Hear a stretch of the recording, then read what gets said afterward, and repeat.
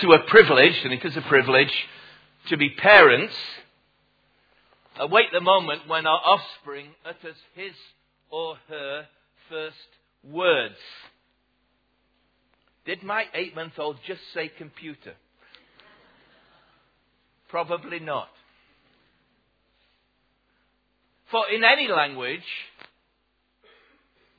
and I'm something of a linguist as well as even less of a theologian, the first syllables a child utters are usually simple to articulate and are linked to the closest of relationships. Mama, Papa, Dada. We have no record of the first syllables that Jesus ever spoke. Jesus, the Son of Mary, the Son of God. But we have no reason to suppose that they were any different from the first syllables of other children in the Aramaic-speaking community in which he grew up, in Nazareth. Did he say Emma to Mary, which is Aramaic for mother? More interestingly, did he address Joseph as Abba, Father, Daddy? We may speculate, but we have no idea whatsoever. In fact, we have no record at all of anything Jesus said until he reached the age of 30, with one exception. In Luke's Gospel account, and we're starting a series next Sunday evening in Luke's Gospel, beginning at chapter 3, and it's a kind of introduction for those who are here today, we find the first recorded words of Jesus. Here they are, addressed to Mary, particularly, and to Joseph. "Why were you searching for me?" he said. "Didn't you know I had to be in my Father's house?" Now, if you know Luke's Gospel, in the opening verses of his Gospel, Luke, a very careful historian, tells us that he gathered evidence for his account of the life of Jesus from Luke 1, 1-4, those who were eyewitnesses and servants of the Lord. So we may assume, as do most scholars, that Luke's information in this Gospel about the early life of Jesus came from an eyewitness, and almost certainly that eyewitness was Mary, who Luke tells us on a couple of occasions treasured all these things about Jesus in her heart. What is really surprising then, and you may never have thought about this, is that following the birth of Jesus and the birth narratives that Luke relates, we have only this one saying and this one incident surrounding it for the first 30 years of his life. Wouldn't we like to know so much more? And here's Luke talking to Mary and saying, "Mary, tell me about the early life of Jesus."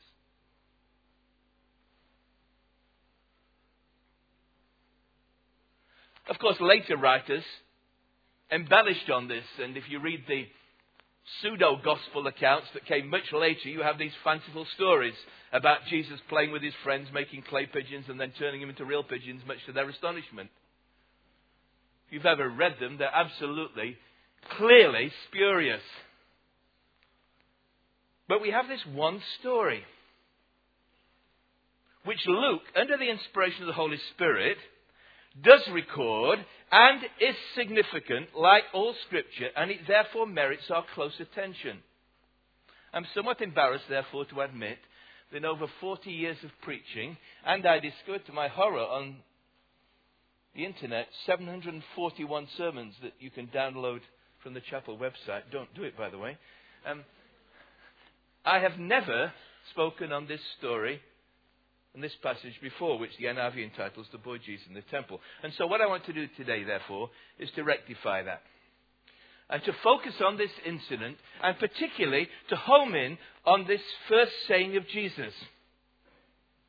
And on this first Sunday of 2007, I want to draw from it some New Year resolution. So, the important thing, as always, is that you turn to your Bibles and Luke chapter 2. If you haven't got the Bible open in front of you, or there aren't Bibles around, just turn and ask people to pass one to you. It's page 1029.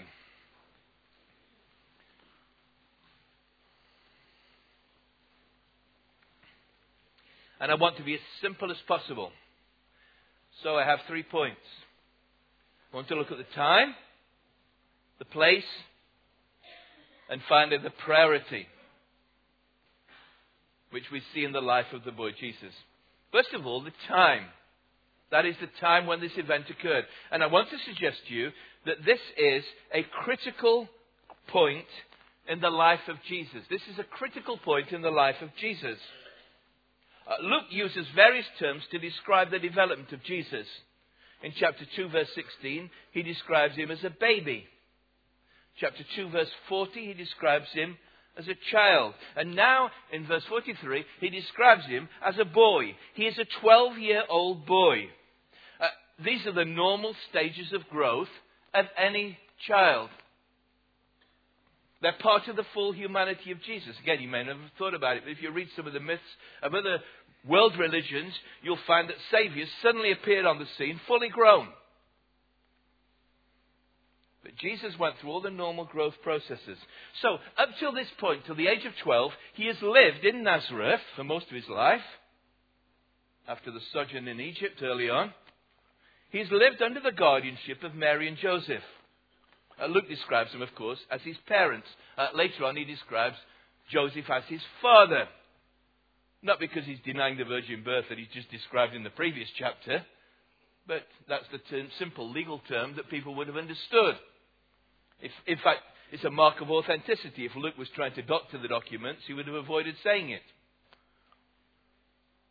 Now, it's clear that Mary and Joseph were good and godly parents. They took their spiritual responsibilities clearly. If you were a Jew, and you still are a Jew, by God's grace, then you take seriously the great creed of the Jewish faith, called the Shema, from the first word, which means hear in Hebrew. Shema Yisrael.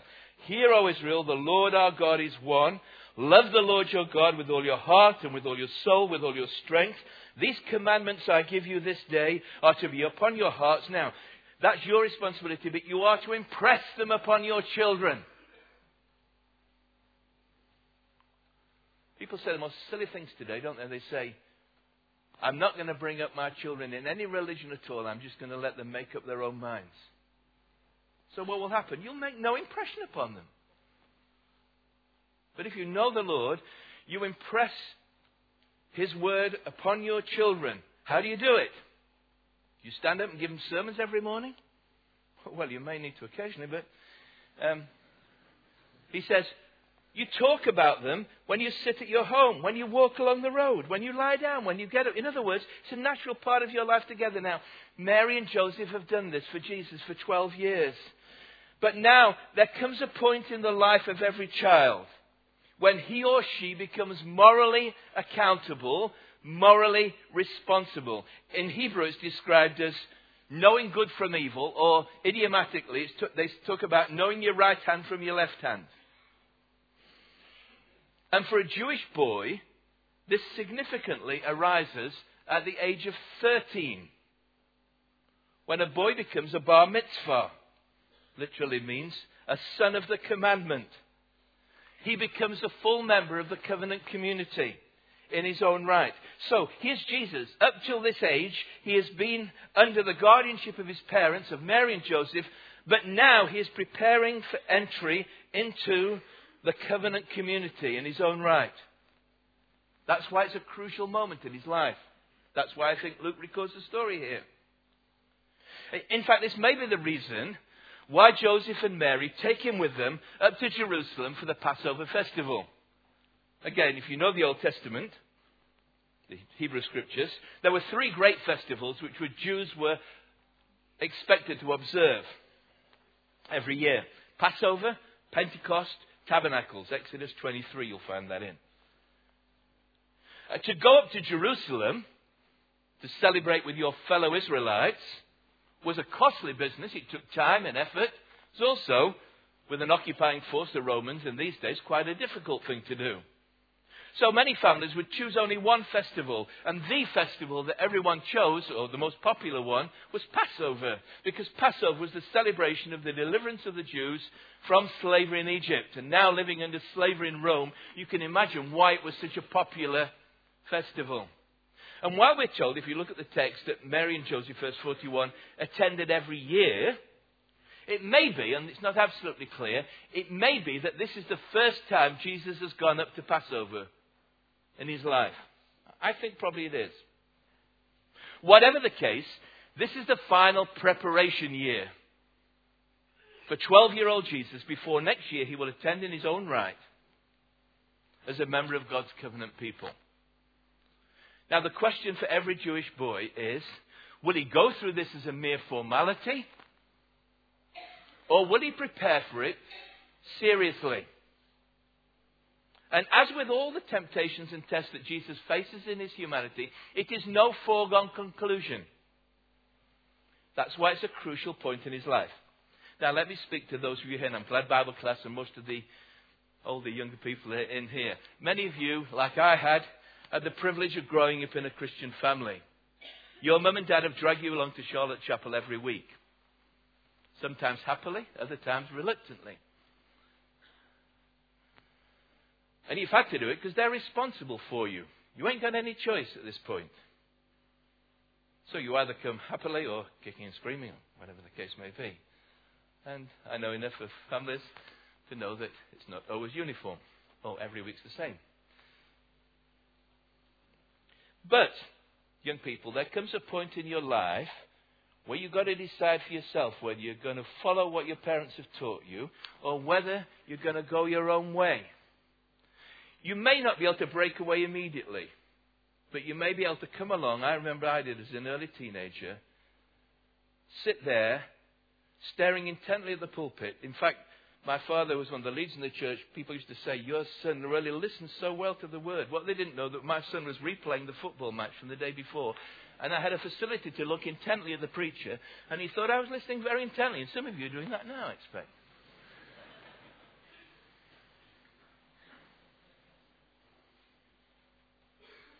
But there comes a point, as there came for me at the age of 14, when I was faced with a choice whether I was going to follow Christ or not. Let me encourage you parents by saying, if you've done all you can, and none of us, I've never met any parents who at the end of parenting their children say, I did the best possible job and I was a fantastic parent. Most of us say we could have done a lot better job. But if you've done that, it's then up to your children to make a choice. It may not be 12. People matured earlier in those days. Maybe 13, 14, 15, 16. But there comes an age when you've got to decide for yourself, young people. You make to make a choice for yourself. You can reject all that you've been taught, or you can simply go through the motions and say, as soon as I'm 16, I'm out of here. Or as soon as I'm on my own and go to college. Some of you are students, and maybe you're here this morning, first sin of the year, so that when mum and dad phone up and say, what did you do on Sunday? I went to Charlotte Chapel, and that's it for this year. Or you can consciously, willingly, gladly follow Jesus wholeheartedly. You'll know in this church, and we're blessed with so many young children, we give thanks for our children. We call it dedication, but really all we're doing is giving thanks to God for them. We pray for them. We pray for their parents, and some of you, I did that. I've been here 15 years, and some of you are 14, 15. You probably won't remember, but you're in this pulpit. And we pray for you. We commit you to the Lord.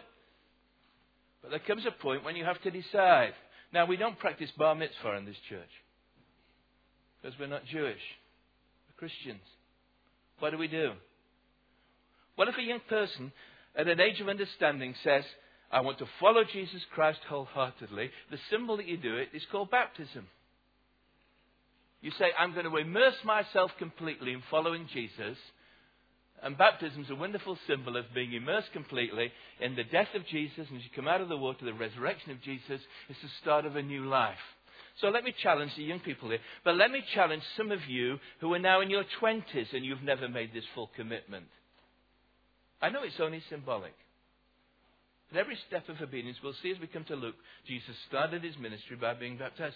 So maybe for some of you, 2007, here's your resolution. I'm going to follow Jesus Christ, and this is the year I'm going to follow him and tell the world I'm his follower by being baptized. It's a disappointment to me that we don't baptize more people in Charlotte Chapel than we do. I can't understand people's reluctance sometimes, but my ambition, which I've mentioned several times, is to leave the baptismal pool open, put some chlorine in every week and just keep going. But sadly, we don't baptize that many people. There should be more. Some of you are in your 20s, 30s, 40s, and you've never really stood up and been counted. It's time to stand up and make a stand. You were taught by your parents. What are you going to do with your own life? Are you going to drift along? Go through the motions? Or follow? So, here's my first point, and the time is going. Let's keep moving. This is a critical point in the life of Jesus. A test which he passed. Now we come to the place. And what I want to say about this is, what this reveals is a crucial person in the life of Jesus. What do I mean by that? Well, you need to follow a minute. Stay with me. It's every person's worst nightmare, isn't it? A missing child. The festival is over. Joseph and Mary, who've come down from Jerusalem, Nazareth, to Jerusalem, make their long way and long journey back north. As was the custom, relatives and friends from the same neighborhood would travel together in caravan for security and for company. The tradition normally was that women and children went in the front, men and boys brought up the rear. And at the end of each day, you stopped and made camp, and there were probably wonderful occasions. So it may have been that Mary assumed that Jesus, who was on the verge of, is still a child, but is also a boy. Maybe Mary thinks Jesus is back with Joseph in the rear, and Joseph thinks, no, Jesus is with Mary and her party in the front. And it's only when they stop and make camp that they begin to search and discover he's not there at all. So they hurry back to Jerusalem. And after 3 days, when it says the third day, 1 day out, 1 day back, 1 day searching, they discover him in the temple courts. There were great spacious canopies around Herod's temple where people could meet and discuss the law of God. And there he is with the teachers of the law, as the practice was, not just listening, but speaking and answering. And they're amazed at his understanding and his answers. Verse 47. And when Mary and Joseph see him there, they're also amazed. Astonished, Luke says, an even stronger word.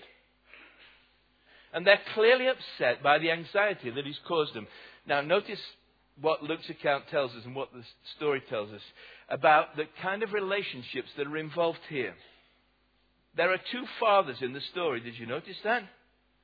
Mary asks, Son, why have you treated us like this? Your father and I have been anxiously searching for you. Surely her concern, her complaints are understandable. If Jesus were any normal child. But he is no ordinary child. They know that. It's no ordinary child whose birth is heralded by angels, who are visited by wise men from the east. And that's why Jesus is also amazed. He's not being rude to his mother. He's surprised. His gentle answer to his mother says, now notice, why were you searching for me, he said. Where did you expect me to be?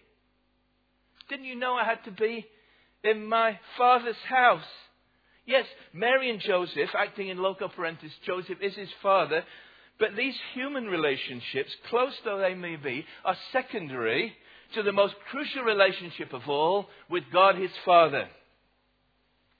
Leon Morris comments, the first recorded words of the Messiah are then a recognition of his unique relationship to God and of the necessity of being in the Father's house. It is this relationship which now takes priority at this crucial point in his life. If you grew up with the Authorized Version of the Bible like I did, you'll know how the verse is translated. In the Authorized Version it says, Jesus says, wist ye not, which is kind of Old English, that I must be about my Father's business. The literal Greek is, in my Father's, or at my Father's. We use the same idiom in English, don't we? Say to somebody, I'll catch you up this evening. Where will you be? And you say, I'll be at my brother's. It's the same idiom that Jesus is using here, in Greek idiom. He's saying, didn't you know that had to be in my Father's? At my Father's place. So the NIV house is probably correct. But Mary and Joseph were not asking what he was doing. They were asking where he was, and there he was. But it may not amount to too much difference, really. In the Bible Speaks Today commentary on Luke, which I recommend to you as we go into Luke's Gospel by Michael Wilcox, he says this: to be in my Father's house really amounts to the same thing as to be about my Father's business. Jesus says, where my Father is, where he centers activity, there I am always to be found as well. So the crucial person in the life of Jesus is not Mary and Joseph, important though they are.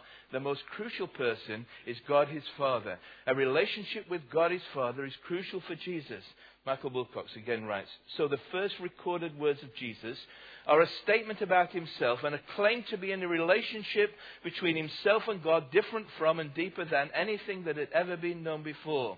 And it is this relationship, as Michael Wilcox goes on to write, which is also crucial for us.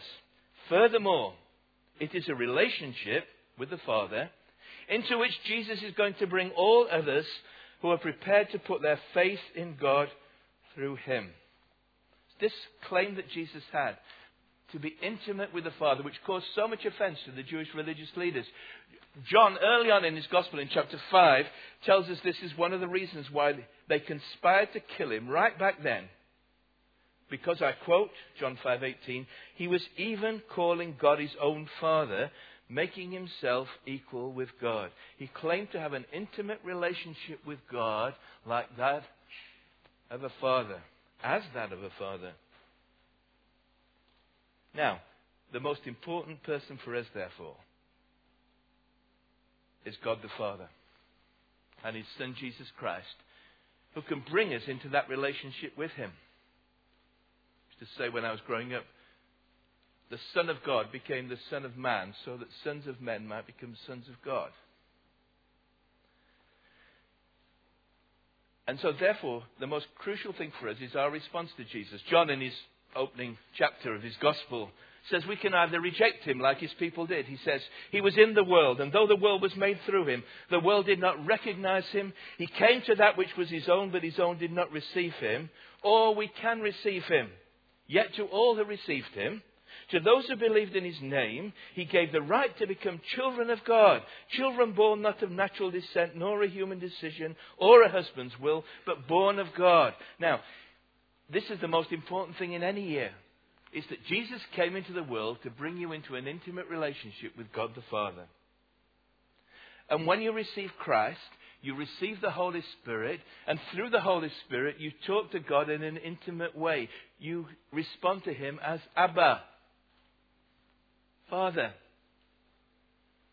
The Apostle Paul, writing in Galatians 4, says, because you are sons, and that means male and female, with all the privileges that sons had, are now included in male and female, God sent the Spirit of his Son into our hearts, the Spirit who calls out Abba, Father. So, the second thing I want to ask you is, do you have that crucial relationship with God as Father? One that transcends even the best of human fathers you may have experienced. And one that compensates for even the worst of fathers or the non-fathers that you've experienced. This is the priority. That's why Jesus came into the world, so that we might become his sons and daughters, might be able to call God Abba, Father. Do you have that intimate relation with God?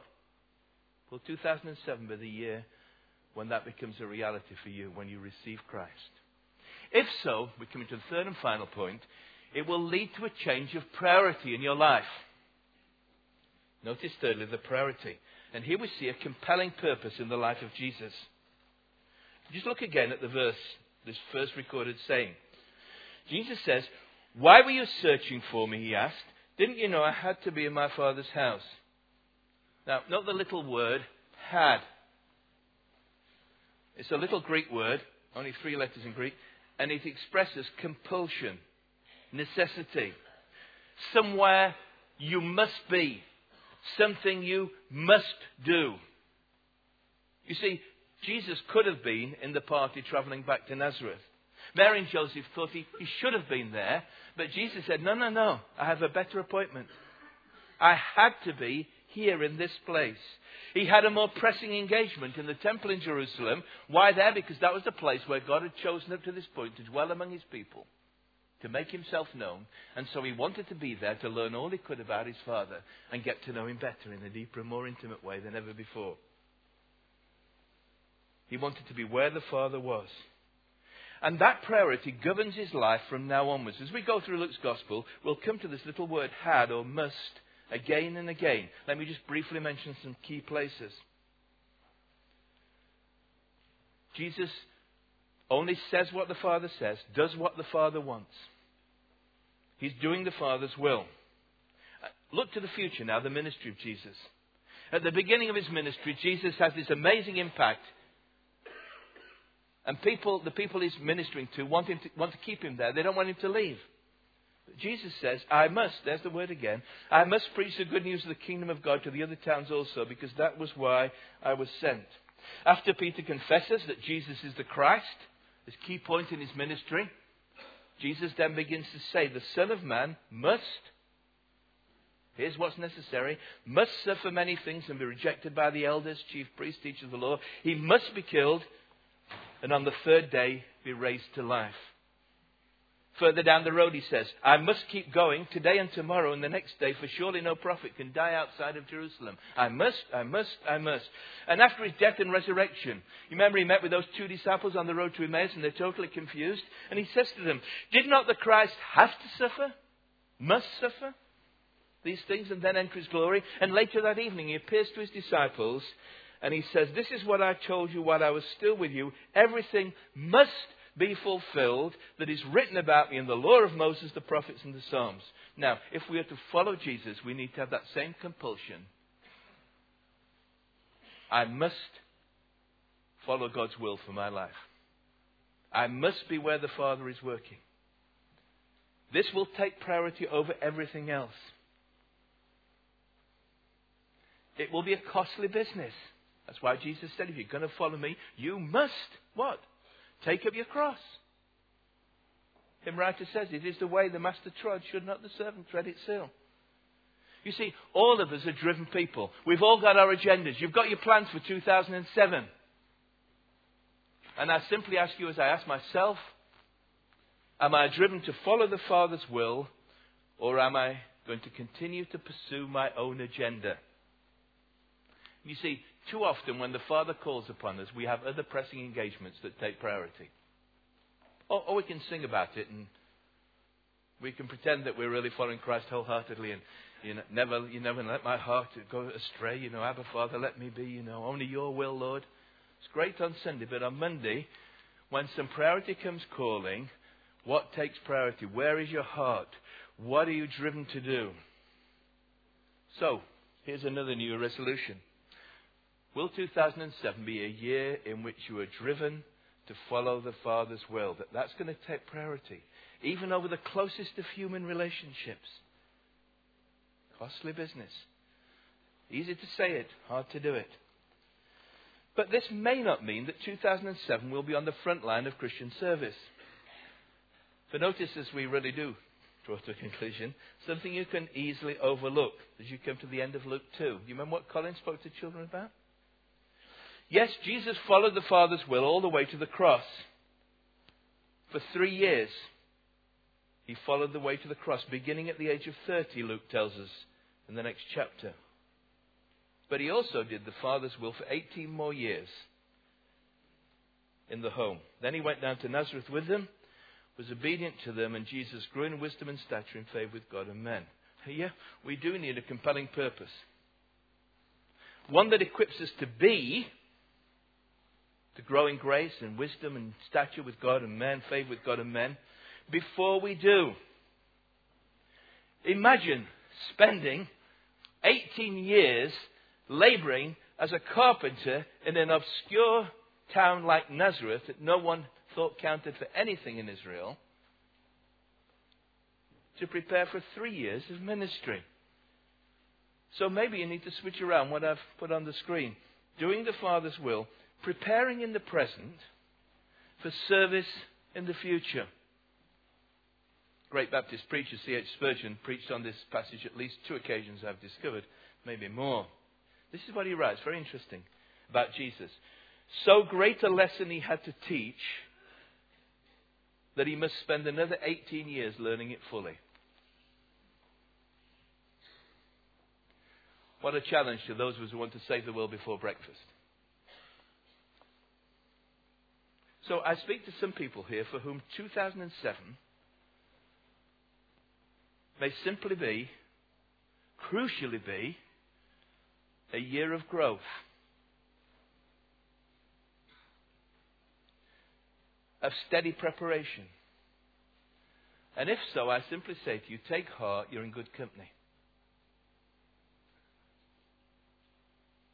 So maybe your resolution for 2007 is just to keep going. To be that parent, that worker, that friend.